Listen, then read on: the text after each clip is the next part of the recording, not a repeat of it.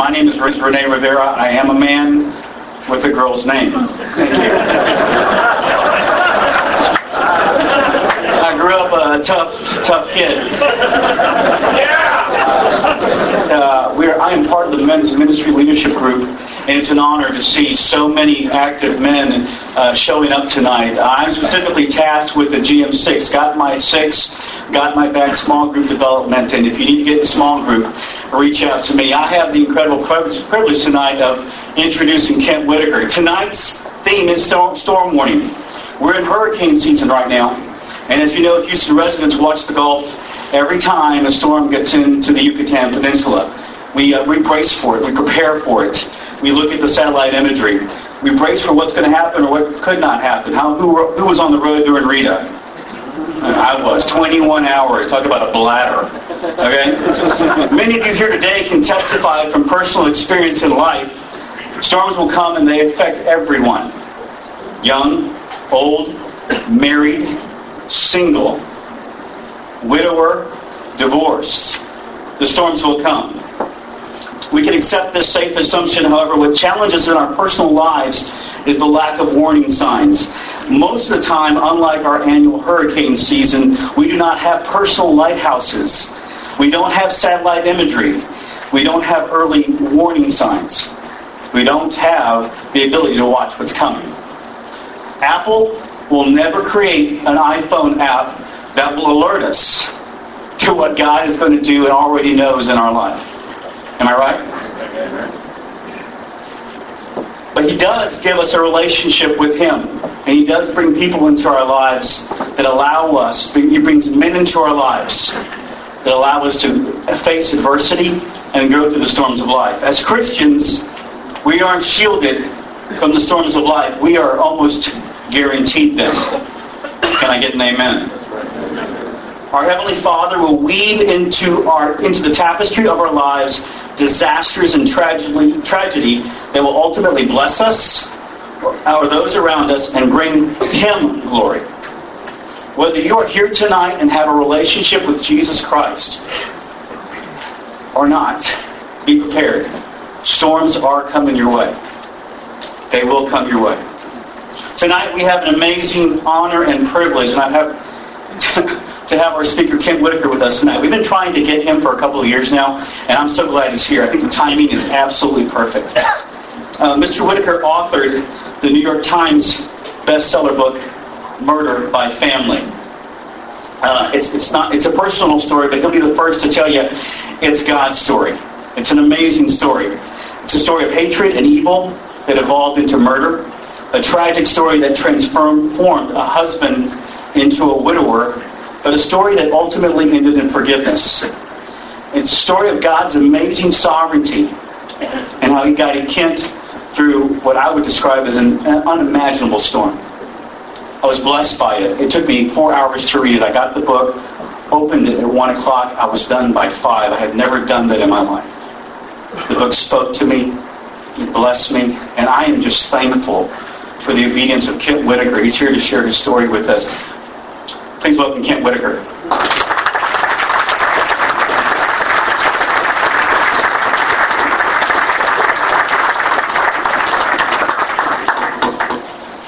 Thank you, Renee. Thank you, everybody.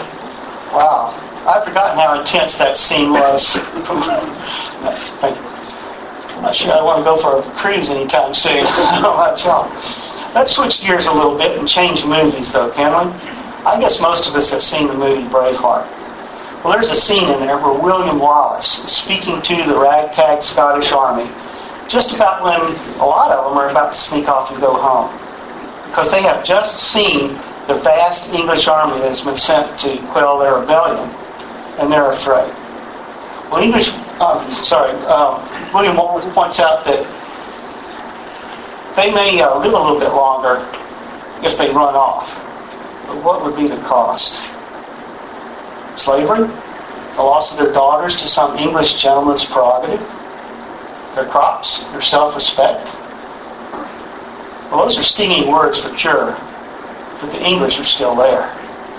And I wonder, how would you have answered that? And the only reason I ask is because that kind of sacrificial leadership is what goes to the heart of what it means to be a man. How do we lead our families? How do we best protect them? How do we respond to those curveballs that come flying in once in a while?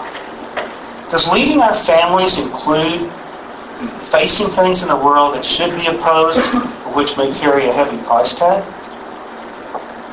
Variations on these kind of questions have been asked thousands of times over the years whenever men are called to defend those that they love. And guys, every one of us here is going to have to face them at one point or another. Now, the men's group here at First Baptist calls itself the Band of Brothers. And as Christians, that's what we are. Because we stand together, we watch each other's back, and we give meaning to what the phrase, "be my brother's keeper," really means. Down through history, there have been a lot of us. 200 years ago, there was a band of brothers who pledged themselves to each other in the name of freeing their families and country from oppression. And nearly every one of the men that signed that Declaration of Independence lost either their lives or their fortunes or both. But look at the legacy that they gave us.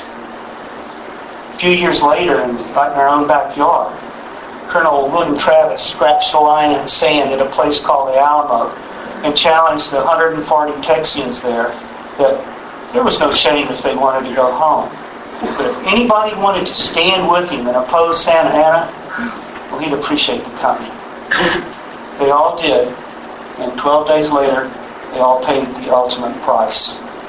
They were a band of brothers too. But the greatest example of a man who gave his life for love and freedom is our Lord Jesus Christ. Because while the victories that William Wallace, Patrick Henry, and Jim Bowie bought with their lives, they were really only limited in nature, because given enough time, it will be forgotten. But the victory that Christ won on Calvary, that expands and reaches all of us, wherever we are, whenever we are, all the way down through the corridors of time and into eternity. Jesus Christ is the man that God calls us to imitate.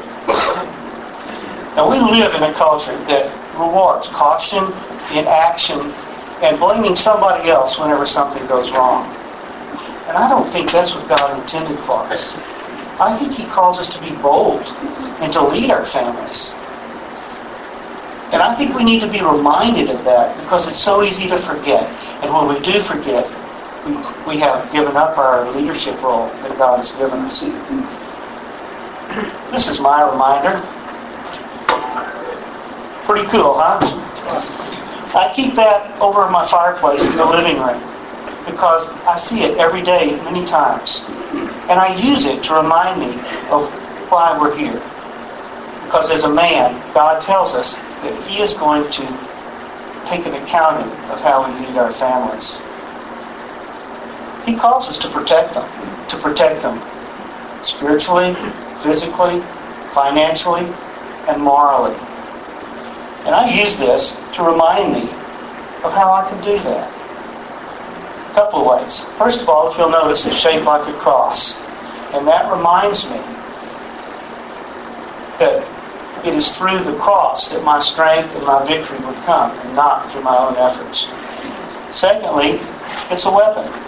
And that reminds me that I am to stand ready at a moment's notice to step into the gap and to protect my family against any and every danger, whether it's physical or whether it's one of those nasty little attacks that our culture likes to bring on our value system.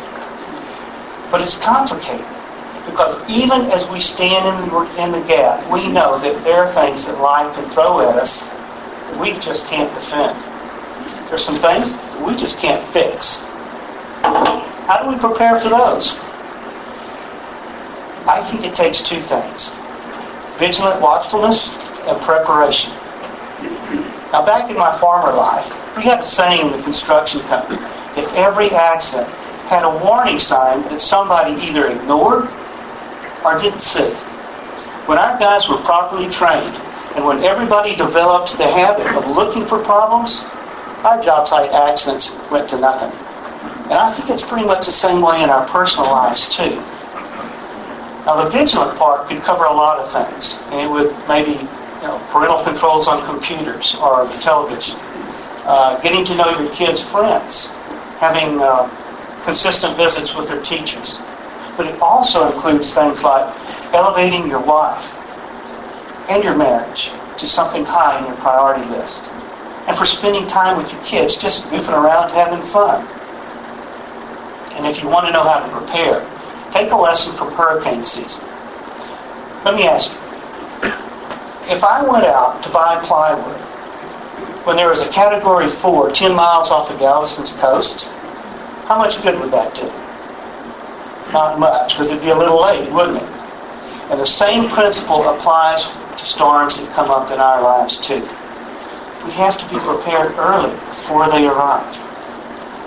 Well, the obvious question there is, most of my life storms don't have a warning. Even if I'm vigilant, they just explode and there they are. How can we, as biblical leaders of our families, prepare for something that you can't prepare for?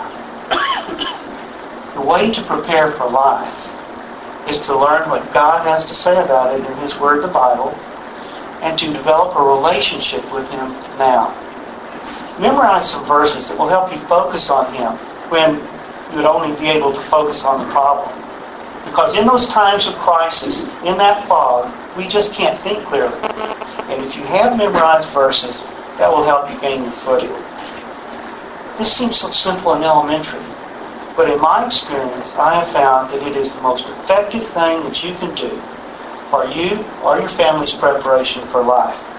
Because a relationship with the Lord works on anything. Doesn't matter what the details are. And the best way to develop that kind of a relationship with the Lord is to memorize the Scripture. Without that foundation, we feel so lost and alone. And when we feel alone, it is almost impossible to trust in things that you can't see or hold yourself. And yet that is the most important time of all for us to trust God and to listen to what He has to say instead of trusting in our own strength. Memorized verses can actually help with that. And the memory part's important because even if you know where to find things in the Bible, sometimes you just don't have the time or the resources to do that. If you wake up in a strange hotel, choking on smoke, without electricity, it doesn't do you much good to know that there's an escape route printed on the back of the door somewhere. When we're buffeted by life, gentlemen, it is critical to already have a foundation in the Word of God so that we can stand on it when the tornado hits. Well, believe me, I can identify with that firsthand. My worst day was December 10th of 2003.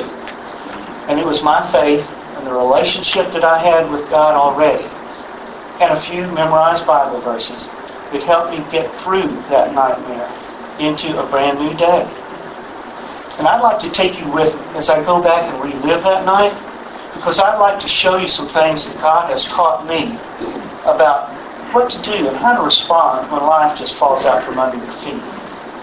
And why it's so important to have that foundation with the Lord and why we should trust His Word even when it doesn't make any sense. Now that night began normally enough for me. My wife Tricia called me as I was driving home from work to say that our older son Bart had finished his exams and wanted to go out and celebrate his upcoming college graduation. We went out, had a great dinner at Papa Do's, came back in high spirits. Our younger son Kevin, who was 19, led the way to the door. I followed Tricia, and Bart went down to get his cell phone out of his parked car. When Kevin opened the door and stepped inside, there was a loud noise, followed by Tricia saying, "Oh no," and another loud noise. Now, I grew up in Texas, and I've been around guns all my life. But I honestly didn't realize that those noises were gunshots. The idea that there might be an assassin in my own house was just so bizarre it didn't compute. I stepped up to the front door and looked inside to see what was happening. All the lights in the house were out, but the street light showed a single figure, maybe 8 feet away, with a ski mask. Now, as a relatively intelligent person, you would assume that my first reaction was fear, but it wasn't. My reaction was, I wondered which one of Kevin's goofball friends was playing a trick on us with the paintball gun. Well, the next moment I was hit hard in the right chest, spun around, and landed on my back on the front porch. There was a searing pain in my right arm, and that's when comprehension came. Those noises had been gunshots, and there had been 3 of them, one for each of us.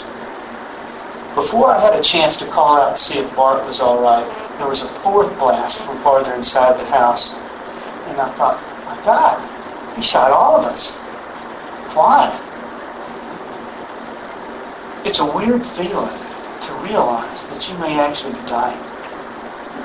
I sent a quick prayer up to heaven and told God that if it was my time, I was ready, but to please protect my family.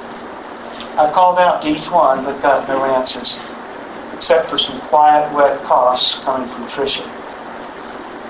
Now, I'd never heard those kind of coughs before, but instinctively, I knew they were the sound of someone trying to clear their lungs from filling with blood.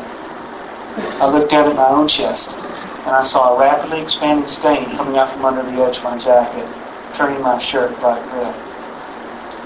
Well, it was only moments before the police were there, and then the paramedics. 3 began working on me to try to stop the bleeding, but nobody would tell me anything about my family. Until I overheard 2 policemen speaking to each other as they rushed in the house. One of them asked the other, "What do you want to do about the DOA?" Well, it was at that point that I realized at least one of my family was dead. Maybe all by now. I didn't know. I started to shake and realized I was going into shock. Well, Trish and I both were life-flighted by helicopter to the medical center, and Bart joined me there a few minutes later by ambulance. Now, later I learned that they'd stopped working on Trish about halfway through the flight, and that Kevin had died almost instantly right inside my front door. Now, later that night, when I was finally by myself, I was wrestling with my emotions. They were all over the place.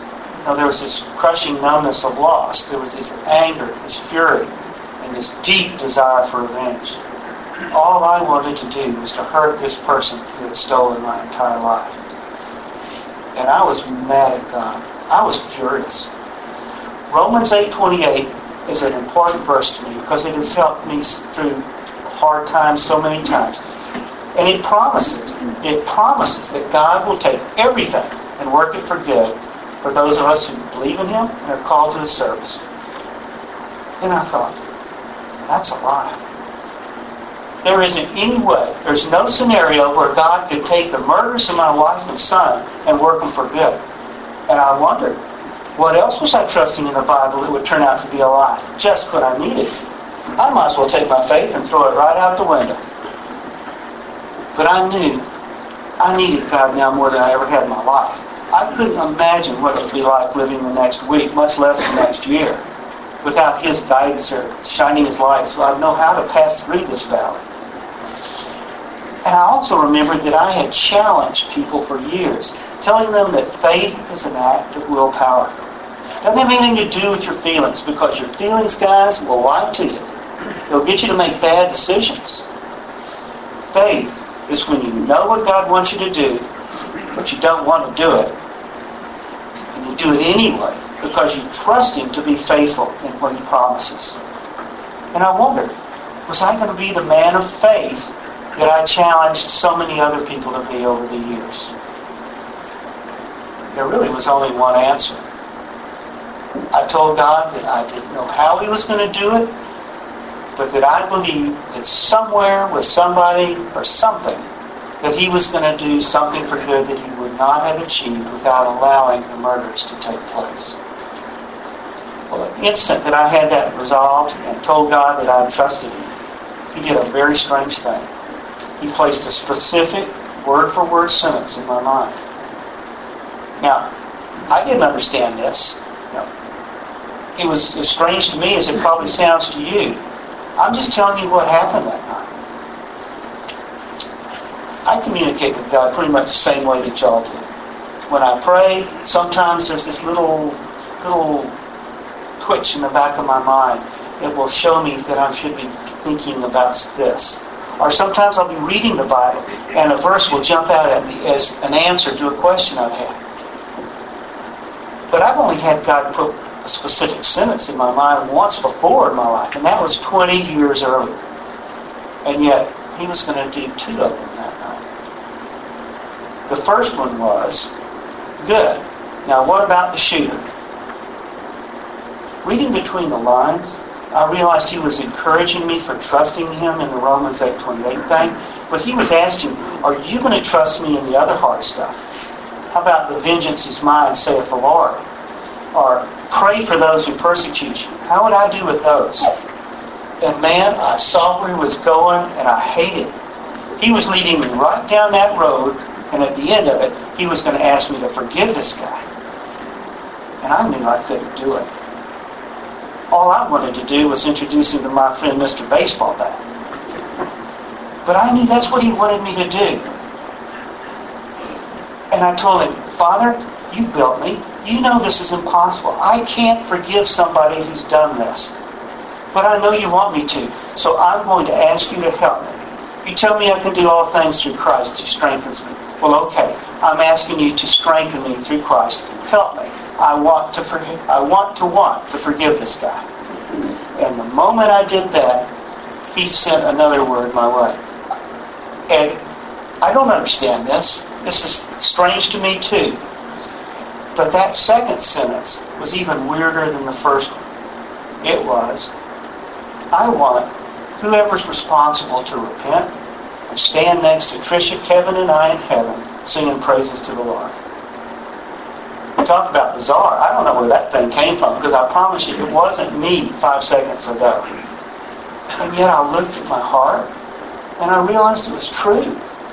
There had been this warm glow, is all I can describe it. It flowed over me, and when it finished, all the desire for revenge and hatred were gone.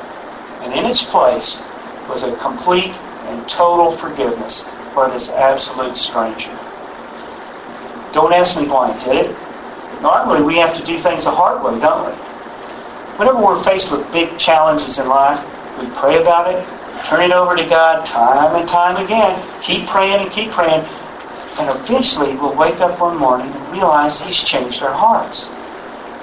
Why He chose to do it in an instant like that, I couldn't tell you.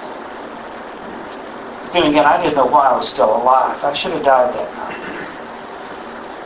Well, the next day, I learned what might be going on. The police told me they'd found out that my son Bart really wasn't about to graduate from college after all. In fact, he wasn't even in school that semester. And he had become the number one suspect for having arranged the shootings to hide failures in school. Now, those of you guys out there that are parents, how's that for a nightmare? Well, I didn't believe it for an instant. But at the same time, I knew that Bart's faith was not as strong as Tricia's or Kevin's or mine. And if he was going to face an investigation, it might actually turn into a trial one day. He was going to need somebody in his life, an anchor, a rock, someone who would be there through it all for him, someone who could show him how to draw strength from the faith. So when we went home from the hospital 2 days later, I went home knowing that my son was a suspect and may actually have been responsible for the deaths of his mother and brother and the attempt on my life as well. But I went home without those feelings of fear and condemnation or suspicion. And that would have been impossible if I had not resolved the question of forgiveness before I found out that my son might be one of the people I'd have to forgive. And that innocent forgiveness allowed me to do something that I never would have been able to do otherwise, which was to model for him the unconditional love that God has for every one of His fallen sinners and children. And I remembered the story that Jesus told about the prodigal son and his dad. And I realized that father displayed that kind of love to his son. And here I was in a position of doing the same thing for my son too. Now y'all know the story. The son gets his inheritance and runs off for a life of wine, women, and song. And after he squanders everything, he realizes his mistake and he decides to go back home. His dad, who loves him and has been praying for him to return, has been watching. And when he sees him, he accepts him back into the family unconditionally. And God loves us the same way. That's what that story's all about. It's a description of how God the Father loves all of us as His wayward kids. And He forgives us unconditionally when we come back to Him. So Bart and I entered I guess you'd call it a discipleship period. For 7 months, he and I spent every day reading the Bible, reading other books and praying and talking about the deep things of our religion, such as sin, what it is. We're all covered with it. God being holy, and He's not. And that creates the big problem for us. First problem is that God being holy cannot exist where there's sin. And if we die with that sin on our souls, even if He wants to include us, He can't, because He's allergic to it. Heaven's His house, and He's not going to let sin in. It's not a matter of doing enough good deeds. It's not a matter of balance where you have more good things than bad. It's not about whether or not you're better than your neighbor or not. It's whether you have any sin on your soul at all or not. And that creates problem number 2, because we can't clean that stuff off ourselves. There aren't enough good deeds from the beginning of time till the end of it to clean off one person's sin. Jesus is the way we get our souls clean. And that is the way God set it up so that we might have a chance at a relationship with Him. And it is powerful enough to pay for everything that as anyone has ever done, including the sins of the son who arranges for his parents' death. I thought it was important that he be reminded of this story, even though he'd heard it all his life. Because I thought maybe if he really is responsible for this, for the first time now, he may actually be recognizing what it might mean to him personally. Well, he was listening, but the investigation was also closing in around him. And so one night, 7 months after the shootings, he walked downstairs and out the front door and out of my life for 15 months. Now, I didn't know where he'd gone. I didn't even know if he was still alive. Later, I found out that he'd run off to the mountains of Mexico. And while he was there, he digested those 7 months. And he realized and came to the conclusion that he really did not want to go back to the darkness where he lived for so long. And he said, you know, if Goofball Dad, with all of his faults and problems, if he can love me unconditionally, maybe I need to give God the Father another chance. And he did. He told God he was sorry and asked for His forgiveness. So, 15 months later, when he returned to Texas to face charges, he did so a different person. Everyone who knew him saw those changes in him.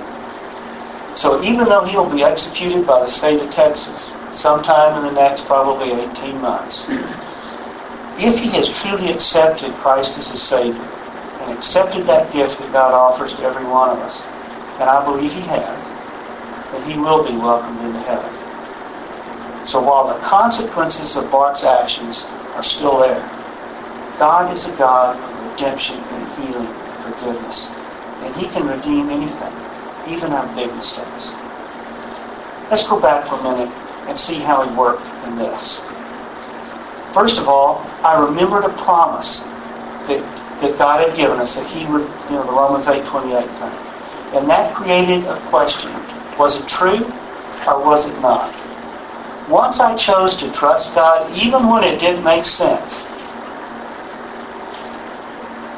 God started a series of things into motion that was going to lead to my son having an opportunity at a second chance in a relationship with Him. Do you remember that second sentence that God gave me? I want whoever's responsible stand next to Tricia, Kevin, and I in heaven singing praises to the Lord. It was months, and I told that many times to people, it was months before I realized I had left Bart out of that family portrait. But I hadn't. He was this guy over here on the side who needed to repent and ask for Christ's forgiveness. And if he has truly taken advantage of that, then he will be standing in heaven with his mother and his brother and his dad. Do you see? Do you see how God took the silver tent and worked it for good? Not just in a broad sense, as in me speaking here tonight, or thousands and thousands of people reading the book or seeing Oprah and all those other things. Not just that, but he made Romans 8:28 apply directly to me. He gave me the greatest desire in my heart, which is that my family would be together in eternity. Can you see how close I came to missing it? The forgiveness to the total stranger only happened after I chose to trust him when it didn't make any sense. And the forgiveness of the total stranger was necessary for me to go home and display that unconditional love. And the display of the unconditional love was the only thing that would have gotten him to have given God another chance.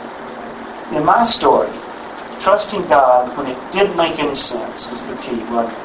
Nothing else would have happened like it did if I hadn't made that first decision. But how about the rest of us here? Isn't there somebody that everybody in this room needs to forgive, even if it's yourself? Well, I think we do. The kicker is, of course, that we know that God normally doesn't work like he did with me that night.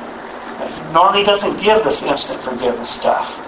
So how do you forgive in the real world situations? And make no mistake about it, it's important that we do forgive. Because it is only through forgiving the people that hurt us that we are actually healed. Forgiveness is a gift that you give yourself. And you will never heal from the wounds that you receive until you engage it. Real, true forgiveness only comes from God. But once you've asked him to help you, there are some things that we can do to help him. One of the things that I think is the most powerful is to write a letter to whoever it was that's offended you. List everything in there that they've taken from you in detail. And when you get to the bottom, you write down there, I choose to forgive you, and sign it. Maybe you'll mail it, maybe you won't. Maybe the person you write it to has been dead for 100 years. I don't know. The important thing is that is a covenant that you've made with yourself. It's a ceremony that has a great deal of power to it. And when you sign your name, you have promised that you are going to do this forgiveness. And it changes you in your heart. I have done this with my son. I did it with the shooter. And I've done it with others. And I'm telling you, it's powerful. Another thing you can do is to ask God over and over again to help you want to forgive. And over time, he will change your heart. And you'll realize one morning that all that hatred and anger is gone. But I think, as we near the end of this talk, maybe the best way to talk about forgiveness is to explain some things that forgiveness is not. For one thing, forgiveness is not the actual healing of the wound. Healing comes from God. What forgiveness does, though, is it cleans it out, which allows the Holy Spirit to come in and do the actual healing. When somebody wounds us, there's this deep and painful wound there that if we hold on to revenge, or if we try to get even, it becomes infected. It can't heal. And I'll tell you, it will poison you for the rest of your life. But when you forgive them, that cleans the wound out, and God can heal it. The other person is responsible for the wound in the first place, but we are responsible for the infection and any delay in our healing. Another thing that forgiveness is not is forgetting. You know the old saying, forgive and forget. Well, a lot of people don't want to try to forgive because they think that means that they need to forget. And sometimes what people have done to us is so large that you can't. In fact, I think that sometimes if we are able to forgive some things, it's more of an indication that it's really denial. And that has its own set of problems. If you were abused from the time you were 8 years old, that wasn't trivial. We cannot forget things like that. So if your business partner steals from you, you forgive him. But you don't have to go back into business with him. And forgiveness isn't canceling the other person's responsibility for what they did. It isn't letting them off the hook for the consequences of their actions. It doesn't mean that we don't try to stop a mad dog from hurting someone else. What it does mean, though, is that if your business partner steals from you, you may have to alert the authorities, but you don't take the revenge on it yourself. And guys, we like to do that, don't we? We like to do things ourselves. It's part of the hard wiring that God gave us so that we could go out and fix problems. But sometimes when people hurt us, we flash.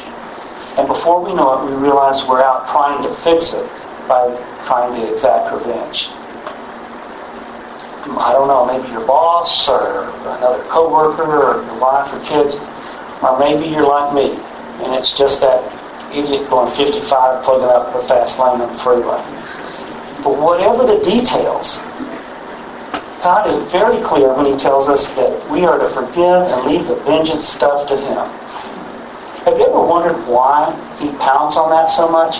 Turn the other cheek. Pray for those who persecute you. And this may be one of the biggest lessons I've learned through this whole thing. And I only saw it through the rearview mirror. God hates revenge and vengeance so much because it is so damaging to our relationship with Christ. It denies the power of the cross. It says, even the sacrifice of God Himself is not enough to pay for what this person did. So if you guys really want to leave your families, you really want to lead in the marketplace, then get rid of all that get even stuff. Throughout the Bible, God honors and works through mankind's obedience. And I don't believe He's changed the way He operates. Anybody feeling trapped? Well, I don't know. Maybe it's because you've let revenge or something like that get in the way of you and your relationship with the Lord. What I do know is that obedience to God always leads to freedom. And the things I've been talking about tonight have set me free. I have been set free to rejoin life, and I have found joy again.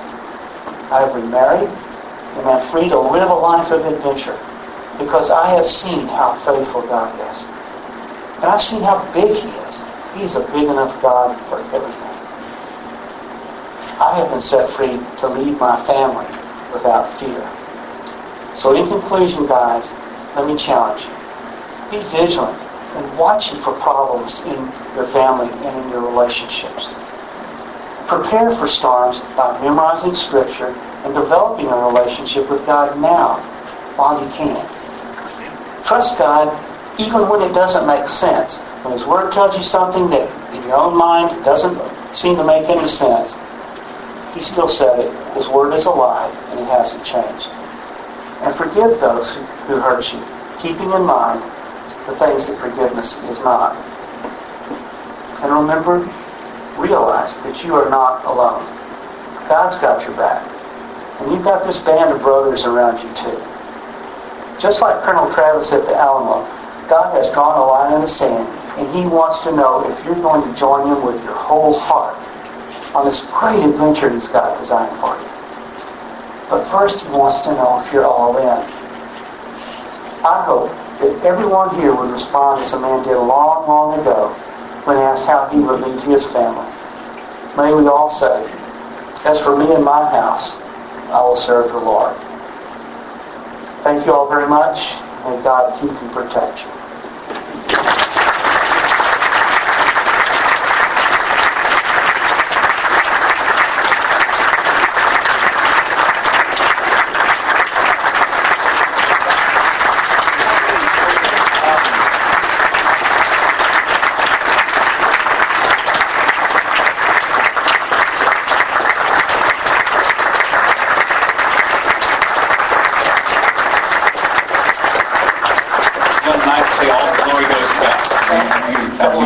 afraid of. Exactly. So, but guys, let's pray, and I thank you for the time that He spent with us.